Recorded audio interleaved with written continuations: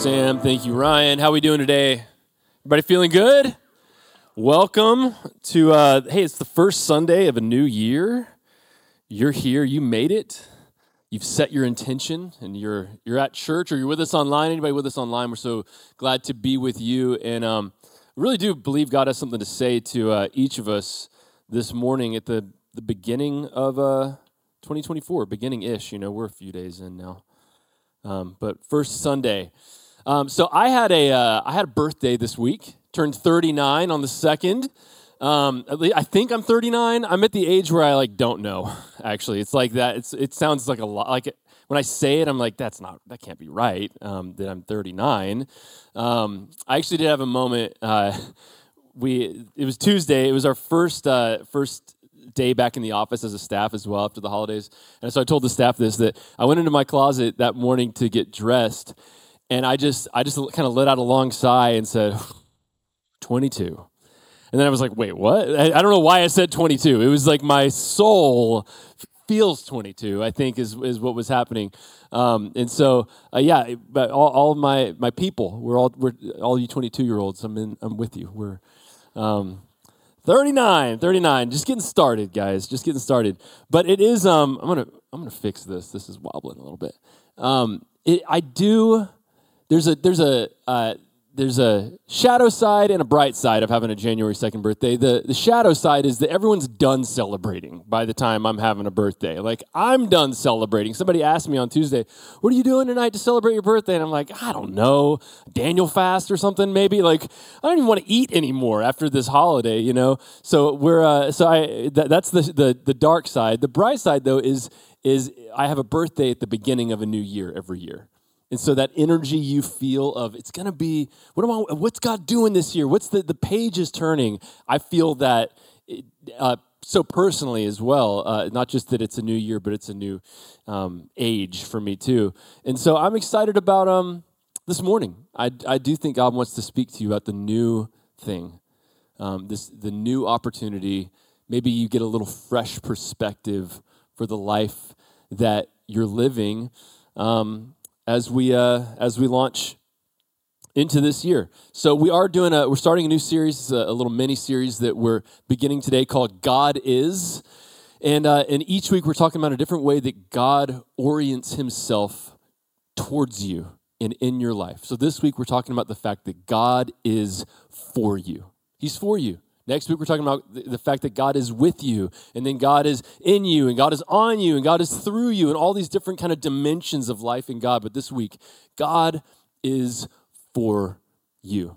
And if you're going to take notes today, if you're going to write anything down today, I would write that sentence: God is for me. And I don't know how you're coming in today. I don't know how you feel about your life right now. I don't know how you're experiencing your days and your years and the season that you're in.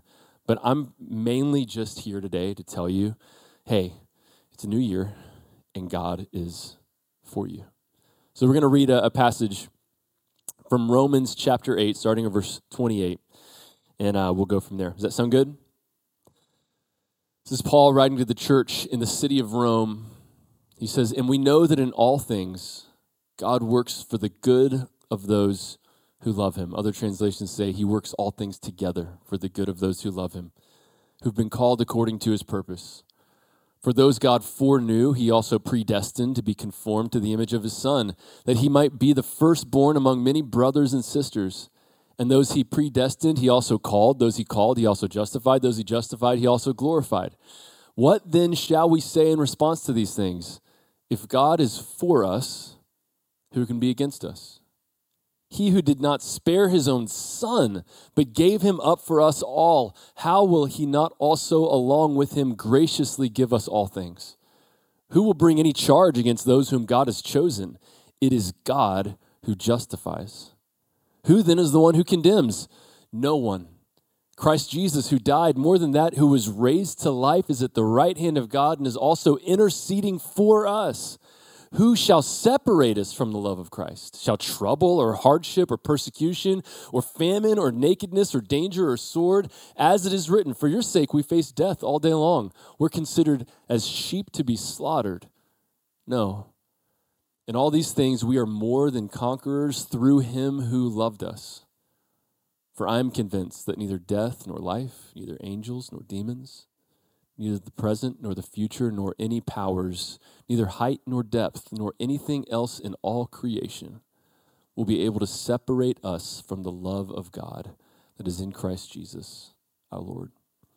God, this morning we ask that you would speak to us. Speak to our hearts. My prayer is that each person, each one of us would have the sense in our heart and our soul, the core of our being, God, that you love me, that you see me, that you know me, that you are for me, and that you have something that you're doing in my life. Pray that our perspective would widen and our faith would grow, and that we would feel and know in our depths just how good you are and how much you love us. We pray it in Jesus' name. Amen. Amen. All right, first Sunday of a new year. So can I gas you up for a minute? Is that okay? Can I just gas you?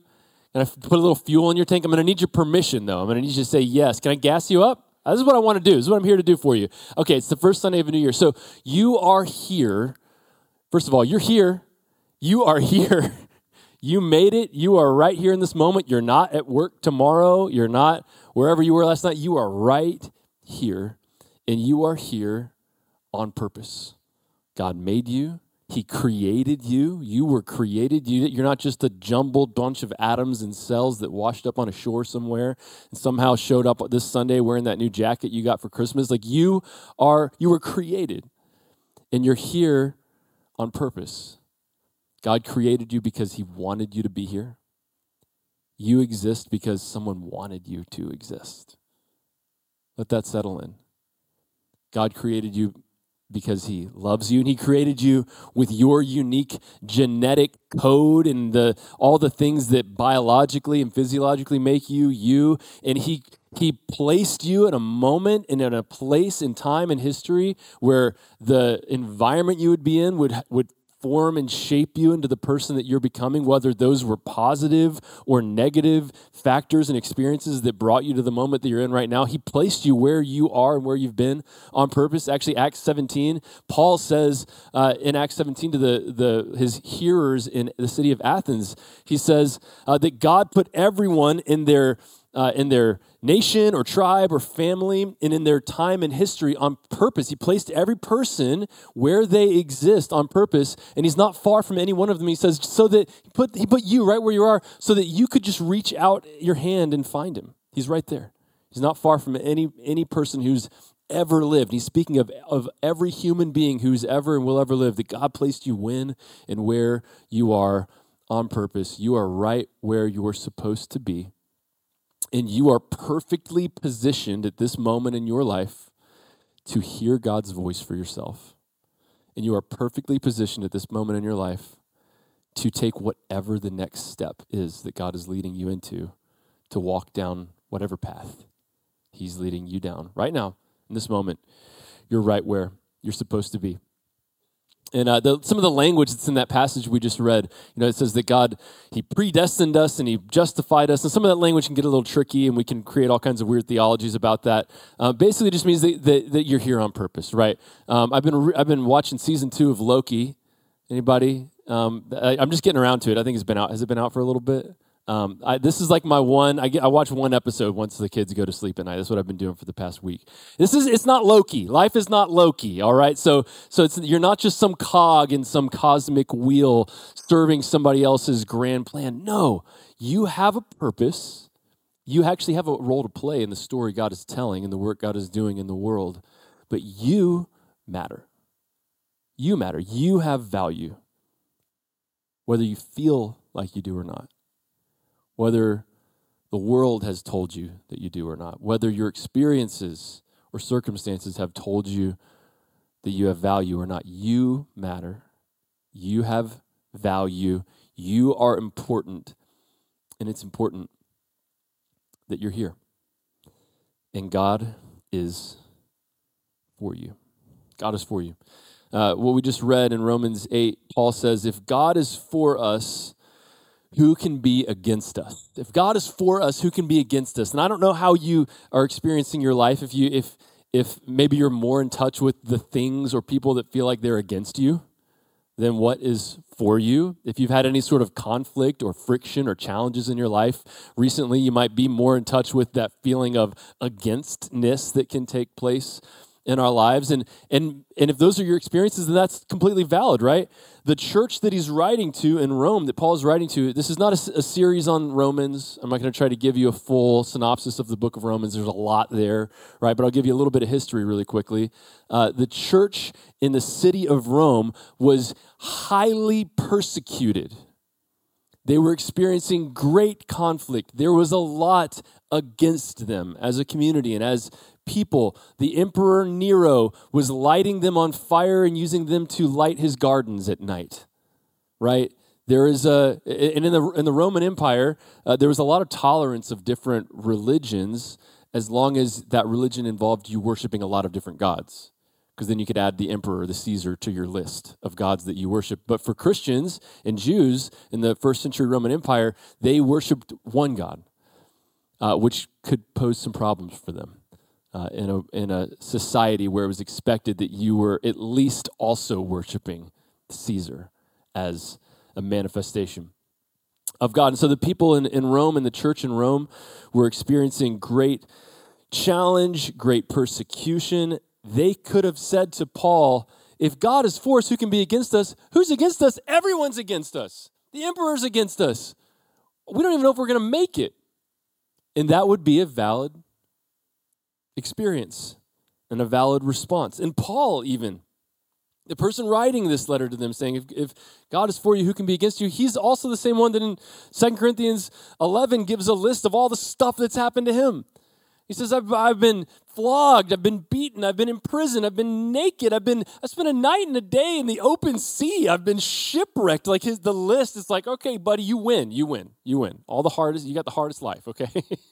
The worst stuff has happened to you. You win.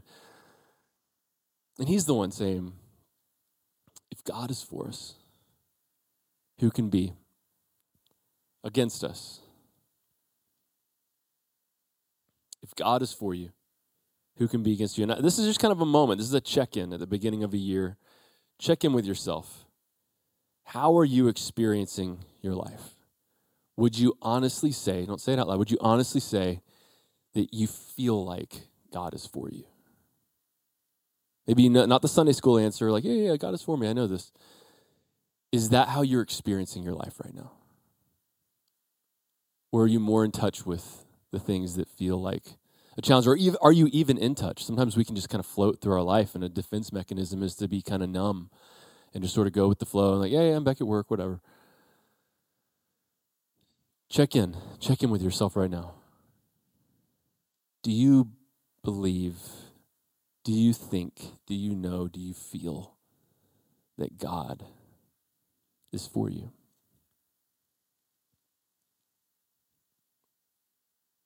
There's another guy in the scriptures who's kind of a big deal. His name's Moses. Have you heard of him? He shows up pretty early in the Old Testament, and his story plays a big role in the story that God is telling through his people and through human history. And in Exodus chapter 2, verse 21, we see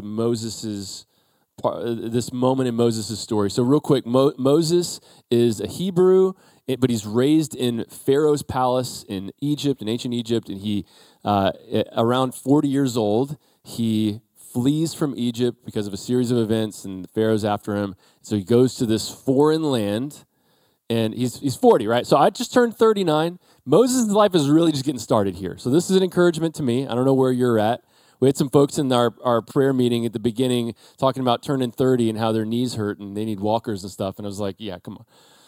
You are old. I'm 22. So but Moses is just, his interesting. His life is broken up into thirds. So when you read the story of Moses, you've got the first 40 years he's in Egypt. The next 40, he's leading he's in this foreign land, And then the last 40 of his life, he's leading the people through the wilderness. He lives to 120. And so, I don't know, there's something interesting about the breakdown of his life. So here he is at 40. He's on the run. He flees. He goes to this foreign land. He meets a woman at a well, like you do, and then meets her dad. And then we'll pick up in verse 21. Moses agreed to stay with the man, this woman's dad, who gave his daughter Zipporah, the woman he met, to Moses in marriage. Verse 22, Zipporah gave birth to a son, and Moses named him Gershom, saying, I have become a foreigner in a foreign land. Now, this is rough. This is a rough verse right here. What this is saying is that there's a footnote that if you're reading it in your Bible, it would say the word Gershom sounds like the Hebrew word for foreigner. And so Moses is naming his first son foreigner as a way of defining his life. And this often happened throughout the Old Testament. People would name their children. They would assign meaning to their children's names, either speaking something over their children or speaking something over like that moment that their child was born in. And Moses is saying, I'm a foreigner. He names his son Gershom, basically cementing, sealing, this is my life. This is my story. I am alone. I am a stranger. I am lost. I am away from home. I'm just out here. Here's my son, Gershom.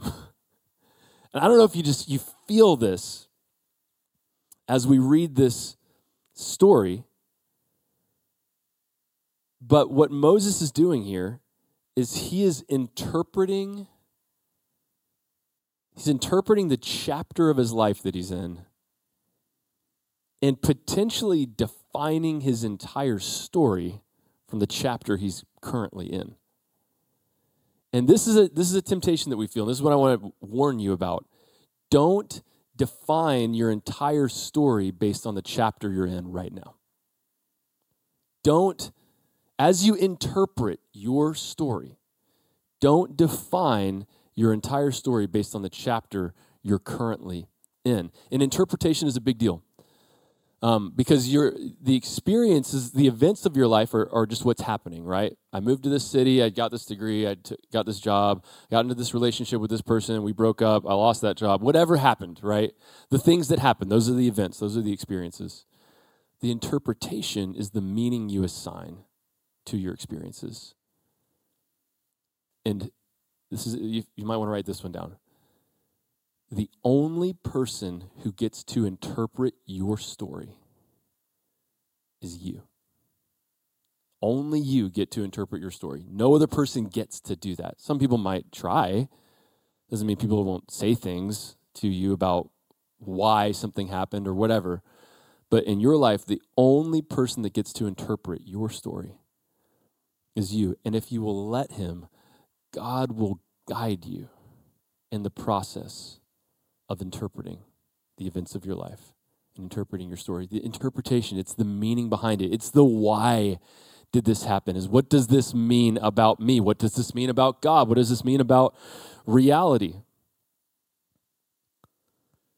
And that's what this isn't what this sermon is about, but there is a process you can go on of taking a look at your story and even taking a look at how you've tended to interpret your story and what that tells you about yourself and maybe some things you need to unlearn. Like if your interpretation of every event in your life is that you're a victim of those events, maybe that's something to pay attention to. If every person you've ever worked for is a narcissist, maybe that's not true. Because there are narcissists out there clinically, but it's not like everybody is one, right? It's a word we're throwing around a whole lot in our culture right now. I won't go down this whole rabbit hole, but how are you interpreting your life?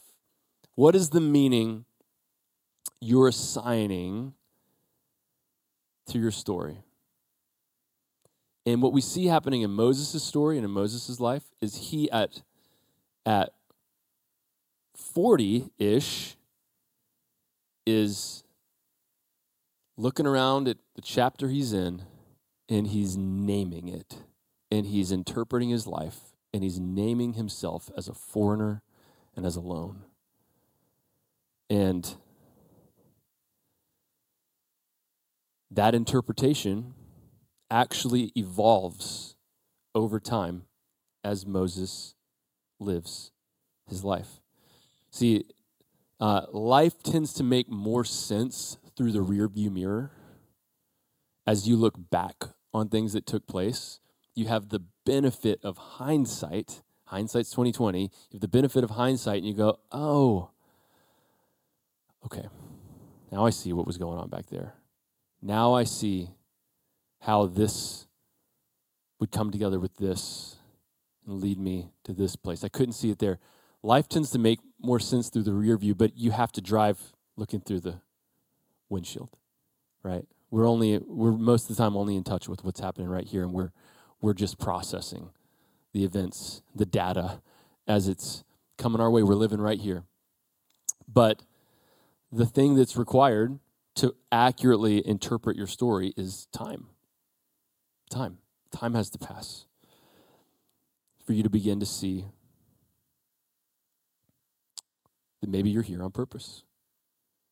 That maybe God has been with you. That's next week. But maybe God is actually for you. There's a psalm. Psalm 90 is known as the Psalm of Moses, written by Moses, so it's said. And the first verse of Psalm 90 verse 1 in the Message says, God, it seems you've been our home forever. It seems you've been our home forever. This is the guy who named his firstborn son foreigner, stranger. I'm a foreigner in a foreign land. You can almost hear him like, this is comical to me. Like I'm imagining like in our modern day, like a father, like as his child is born, just frustrated about where he's at in his life. And the mother's like, all right, you're kind of making it about you right now, but okay.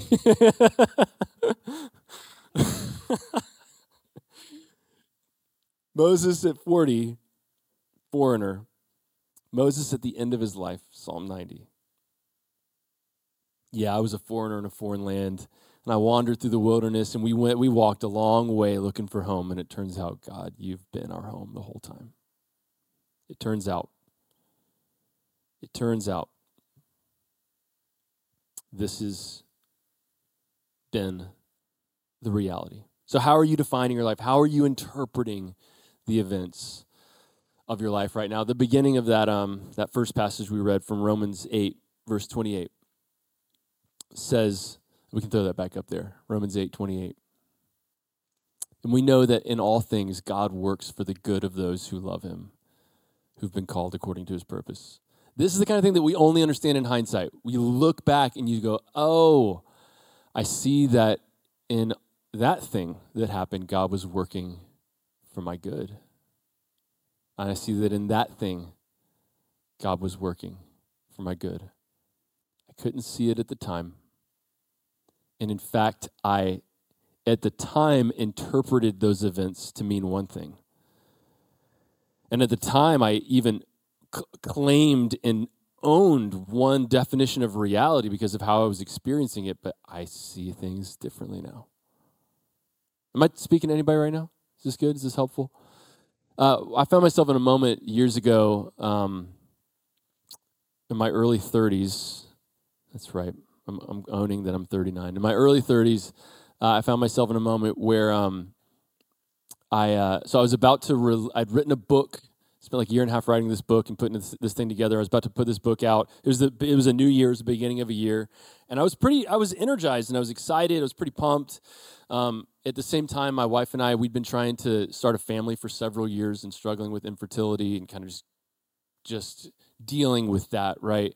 But in that for that season, I'd been a little bit numb to the frustration and the pain and the disappointment of our infertility situation. And anybody who's ever, if you've got prolonged disappointment in your life, like you can't stay present to the pain of that all the time, right? It just actually isn't sustainable. You can't just like live with that like prick, poking you all the time. And so it kind of ebbs and flows, and even learning how to lament and grieve and all that kind of stuff. It's like there's an ebb and a flow, and sometimes you're more present to it. Sometimes you're just kind of a little out of touch with it or a little numb to it. So I was in a place where I wasn't like feeling every day oh God, how long, I was actually pretty excited about this other thing that I had going on, and we were in a good place in life and blah, blah, blah.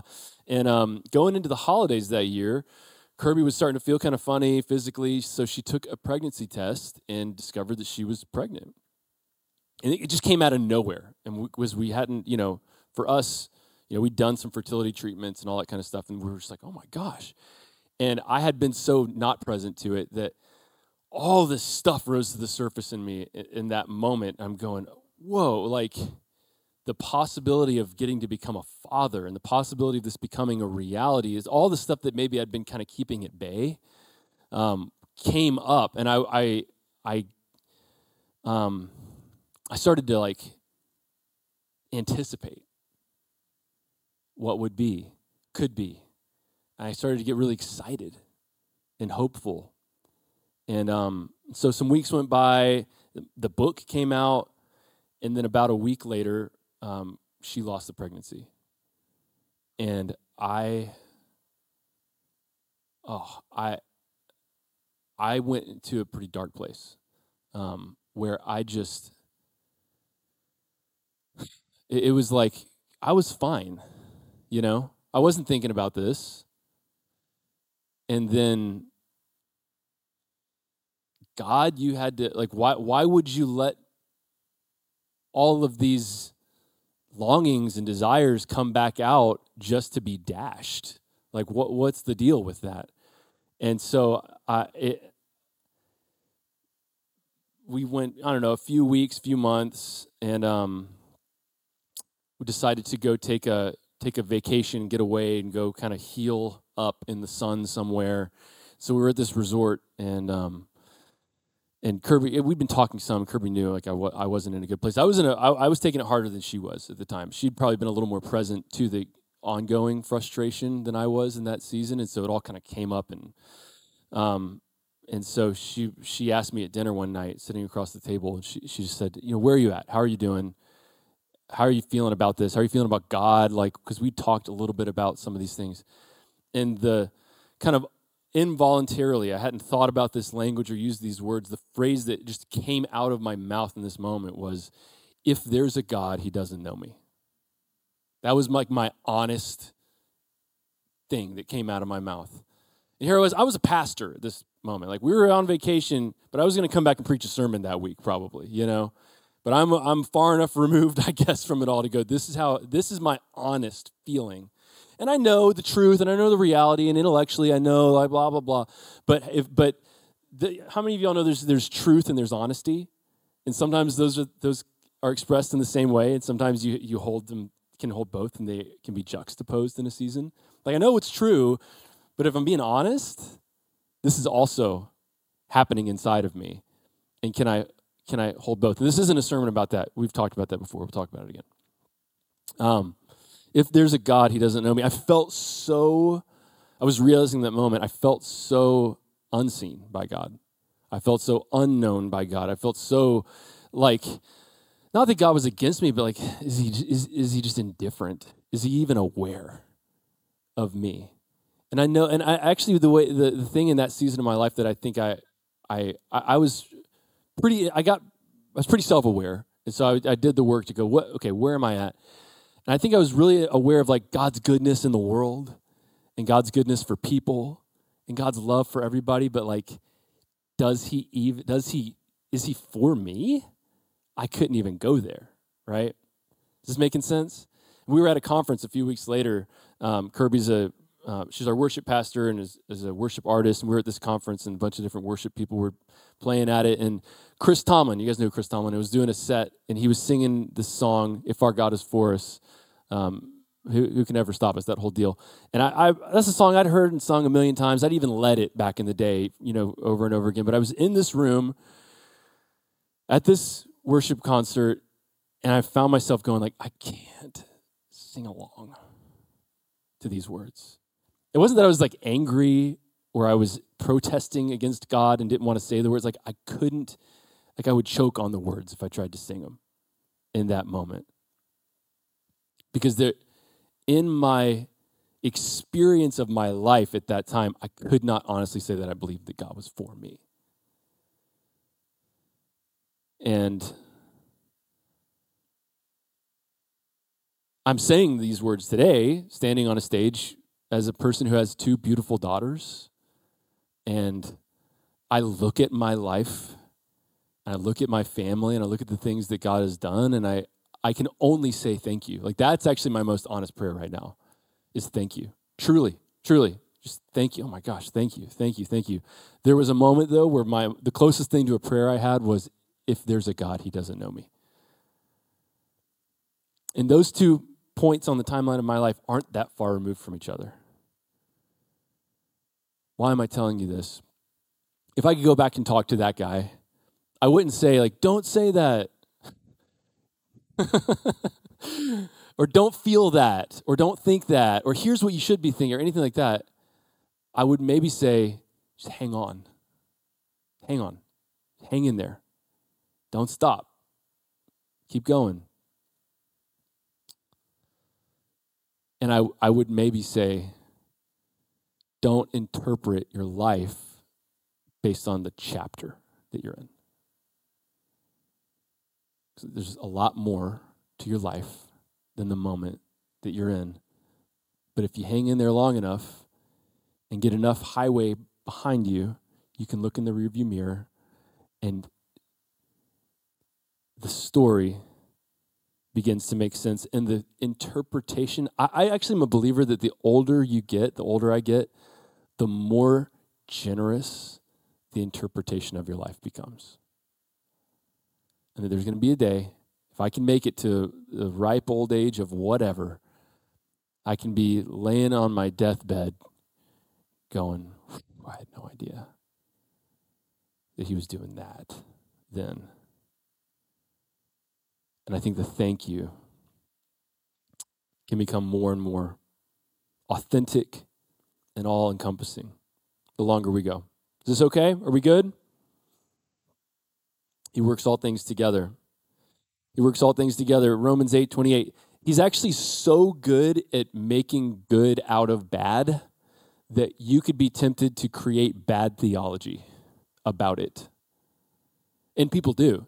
God's so good at making good things out of bad things that there are people who would say he must have made the bad thing happen, right? Which I don't think that's what the scriptures tell us. He's just that good at, it's called redemption. He's that good at redeeming bad things. And we see it all throughout the Old Testament too, right? Joseph says to his brothers, what you meant for evil, God meant for good.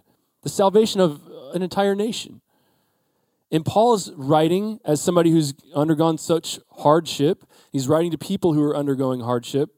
By the way, some of the people he's writing to he's saying, if God is for us, who can be against us? Some of them still got set on fire, right?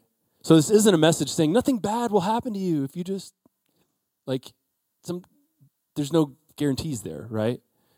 But the thing we're a part of, the thing God's doing in the world, the story he's telling in the world, is one of it's getting better and better. And I think that no matter how an individual's life goes, and I want to be honoring of the people that were persecuted and are being persecuted around the world even for their faith, that they're a part of the grand story of God making something beautiful out of the chaos, out of the world, and even out of evil.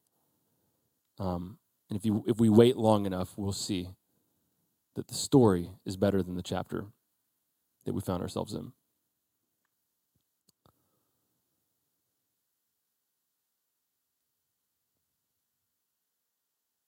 He works all things together. I'm going to invite the band up.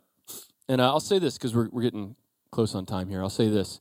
We're at the beginning of a new year, and I think it is a time when a lot of us are going, okay, what are the practices? What are the disciplines? What are the rhythms I want to get into? I got to, the holidays are for just letting go of all tethers in your life, and you just become chocolate and cushions. Like that is your existence, right? And then January, you bring the parts of yourself back together, and you're like, all right, I don't know I need a path to walk down, right? I need something. What if, as you begin to do whatever you do on a daily basis, as you adopt some rhythms of walking with God, what if you began each day? Not my kid. For once. What if you actually began each day with the assumption God is for me? You're for me. Whether you feel it or not, whether you see it in the circumstances of your life or not, what if you actually just adopted the assumption God is for me? And what if you kept that in front of yourself? Instead of whatever message you're telling yourself about your life, whatever your subconscious keeps throwing up against you. And your brain, I don't need to talk to you about neuroplasticity and all that stuff. It's all out there, right? But your brain forms ruts and then sends the same message over and over and over again at you. And if there's any sort of chemical release from anxiety or panic or any of that kind of stuff, your brain adopts those messages even in an even deeper degree. And it can be hard to escape from the story that you've been telling yourself, right? So what if you disrupted your own brain for a minute? And you started saying, I'm going to tell myself that God is for me. And I'm gonna set a reminder on my phone, and I'm gonna write it on the sticky note. I'm gonna write it on the mirror, and I'm gonna get the face tattoo, and just check in with God on that one. But don't show up next week and be like, I did what you said. Maybe it is the right thing for you.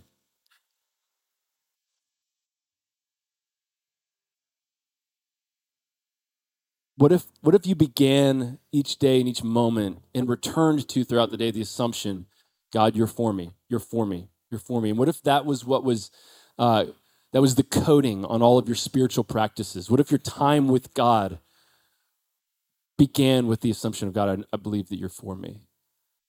Um, and by the way, it takes time. It takes time, like elapsed time, for interpretation to become clear of your life. It also takes time, like time spent. And that's the thing that's available to you right now is to go, okay, I don't see out in front of me how it's all working out, but as I enter into the presence of God today, I'm entering in with the assumption that you're for me. I'm not entering in with the assumption that you're against me. I'm not entering in with the assumption that you're going to condemn me. I'm not entering into the assumption that you want to get me or that you're holding out on me because of this thing that I did or this thing that happened or whatever. I'm going to just assume, because you get to assume. You actually get to choose your beliefs, right? I'm going to adopt the assumption. I'm going to test this, that God, you're for me. And I'm going to enter into my relationship with God and with my life with this assumption before me. And I'm going to see how that goes. And I'm going to allow myself to believe that there are good things coming my way. This, by the way, is called faith, what we're talking about right now. Hebrews 11:1 says that faith is the substance of things hoped for. Faith is the substance of things hoped for. So when you don't see it in reality, but you decide to live under that assumption anyway, that's just faith. That's just faith. It's just faith. And it can look like foolishness because it can sometimes be contradictory to the material reality we're experiencing around us. And I'm going to allow myself to hope again. You guys have all seen the memes. Like, no one say 2024 is going to be your year. Right? You've seen these? Like, does everybody settle down, okay? We tried that, and then 2020 happened. So everybody just take it easy. Just say, like, it's going to be a year. It's going to be okay. We're going to see how it goes, right? Like, what if you had the courage to hope still? Yeah, I know that happened, and I know that we had that thing happen in our society, and I know that, like, I don't even want to say the word pandemic because what am I going to have the courage to believe again and to hope again?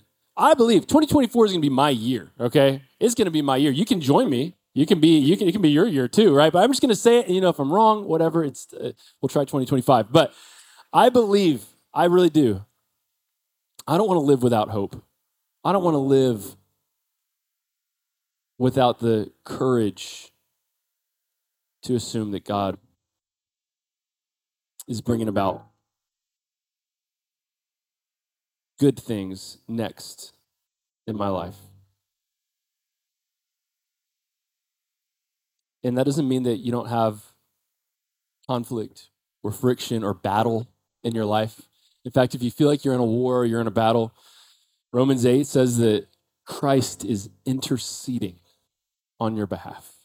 He is fighting presently for you to keep going, to hold on, to not let go, to let some more, to keep driving and let some more highway get into your rear view mirror so that you can see the story he's really telling through your life. Just stand with us. God, we ask that you would speak to us. Let us hear your voice. Let us know that you're talking to each of us, that you are for me, not just for the church, not just for the person next to me, not just for somebody else, but you are for me. And let this be a moment of intimacy, connection, communion. We have people who would love to pray for you in the side of the room over here. And we have communion stations around the room if you'd like to receive communion this morning. We're going to respond in worship. Amen.